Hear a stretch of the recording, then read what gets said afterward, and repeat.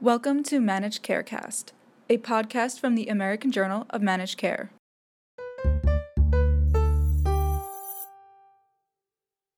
In the fall of 2016, the American Journal of Managed Care held the 5th annual Patient-Centered Oncology Care meeting in Baltimore, Maryland.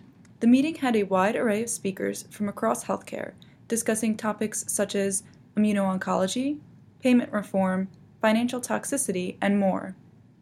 We asked speakers to provide us with their key takeaways. We start with Dr. Roy Beveridge, the Chief Medical Officer of Humana, who discussed the transition to value-based care during his keynote. The world's changing very quickly. Don't be scared. There are lots of opportunities, and fundamentally, if it's done right, this is higher quality and better for the patient. And it really should be better for the provider also. Dr. Stuart Goldberg of the John Theurer Cancer Center sat on a panel that discussed payment models and if they are truly patient-centered. Value is the big buzzword. And how do we define value is outcomes divided by cost. The question will be in oncology, how do we define outcomes? How do we make that patient-centric? How do we make the outcomes meaningful to the patient? What are those key drivers that the patients are caring for? And can we maximize those by reducing and at the same time reduce the cost? According to Ted Okon of the Community Oncology Alliance, patient-centered payment reform in oncology has to first and foremost be patient-centered, not physician or provider-centered. Secondly, reform can't be about just reducing cost. It should be about increasing quality while making care more efficient. It's an evolution. We've just started with payment reform. We have more pilots happening. Of course, we have the Medicare come home model happening.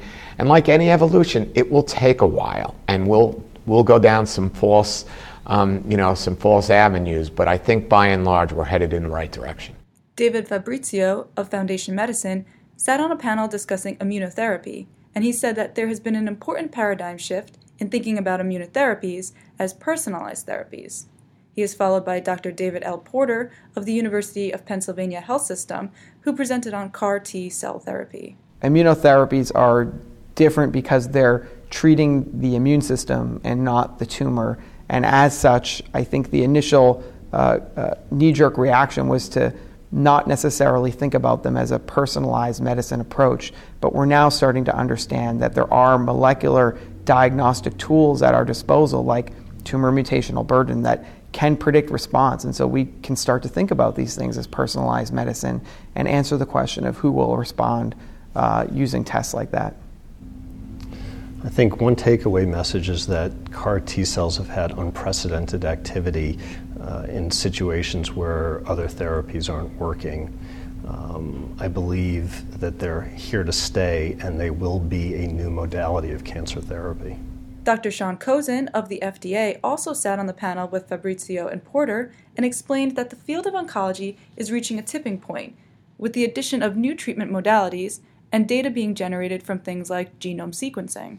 In order to really leverage the emerging opportunities, we need to be a lot more collaborative and patient-centric, meaning we need to start looking at data science as an opportunity to be able to look at big data to develop predictive analytics, predictive algorithms that can help us design better clinical trials, identify new patient populations that may benefit from certain drugs.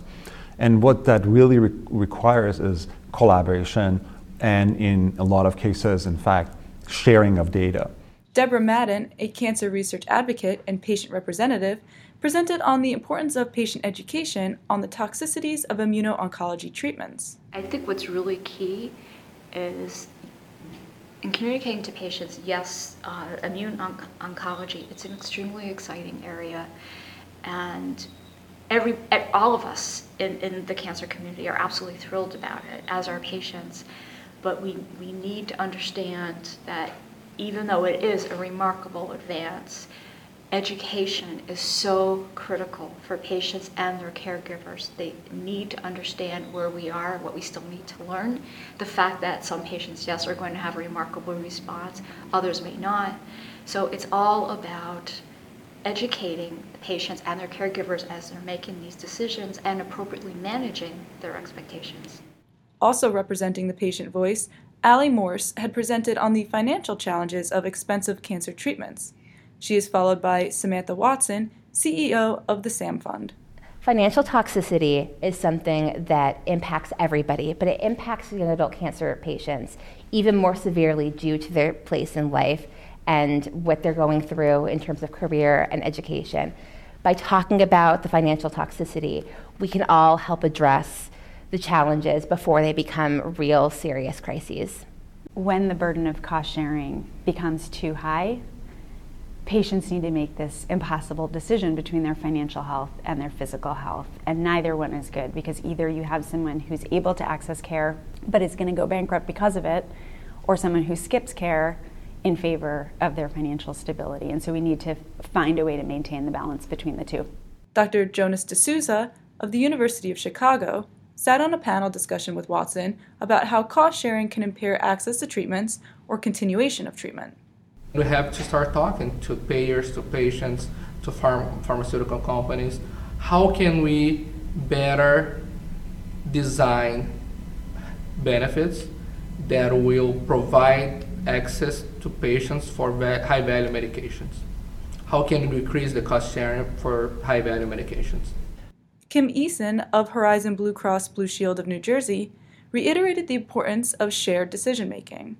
The one key takeaway from my panel is that we all want to work together and that we all understand that the patient is the most important person involved in all these discussions. And so whatever decisions we make and how we get there always has to have the patient at the center of those discussions, and understanding how can we improve the outcomes for the patients that are receiving care and treatment. Jonathan Hirsch of SciApps, a healthcare software company, explains that a health IT strategy for improving cancer care for patients must bring together all the relevant information on a patient. He is followed by his fellow panelists, Dr. Carrie Stricker of Care5 and Dr. Suzanne Bellinson of Blue Cross Blue Shield Association. Very often we focus as an industry just on the electronic medical record, but we have to remember as an industry that the patient's care journey is really spread out. It's spread out across multiple health systems. It's spread out across multiple different siloed software systems within the same healthcare organization. So one of the things that we have to think about as an industry is how we rationalize the full cancer patient's journey and truly make our IT systems patient-centric rather than based on the individual occupations of the specific clinical staff. In order to really make progress using health IT in cancer care, we have to put the patient at the center and integrate all of our systems to serve the patient. We must bring in that patient and family voice into the technology solutions we design and operate in practice. I think the key takeaway here is that this work will require a higher level of collaboration than we have ever seen. We will need to collaborate on data.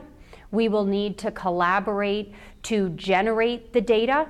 And we'll need to collaborate to get to the place where we can agree on what the right inputs are, so that those who are working in the space, whether you're a payer, whether you're a provider, or whether you're a recipient as a patient, you're getting the best oncology care possible.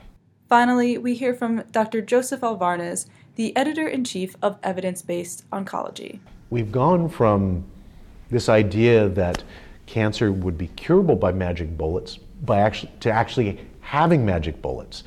Now, one magic bullet won't cure a slew of cancers, but as we understand an individual and their genetic complexity, we're able to take therapies that would be unimaginable 40 years ago to target cancers in ways that ensure that patients who were previously incurable are now curable. And I think that's a dramatic change in how we think about oncology. AJMC's next conference will be the Spring Live meeting of the ACO and Emerging Healthcare Delivery Coalition, which will be held May 4th and 5th in Scottsdale, Arizona. You can learn more at ajmc.com.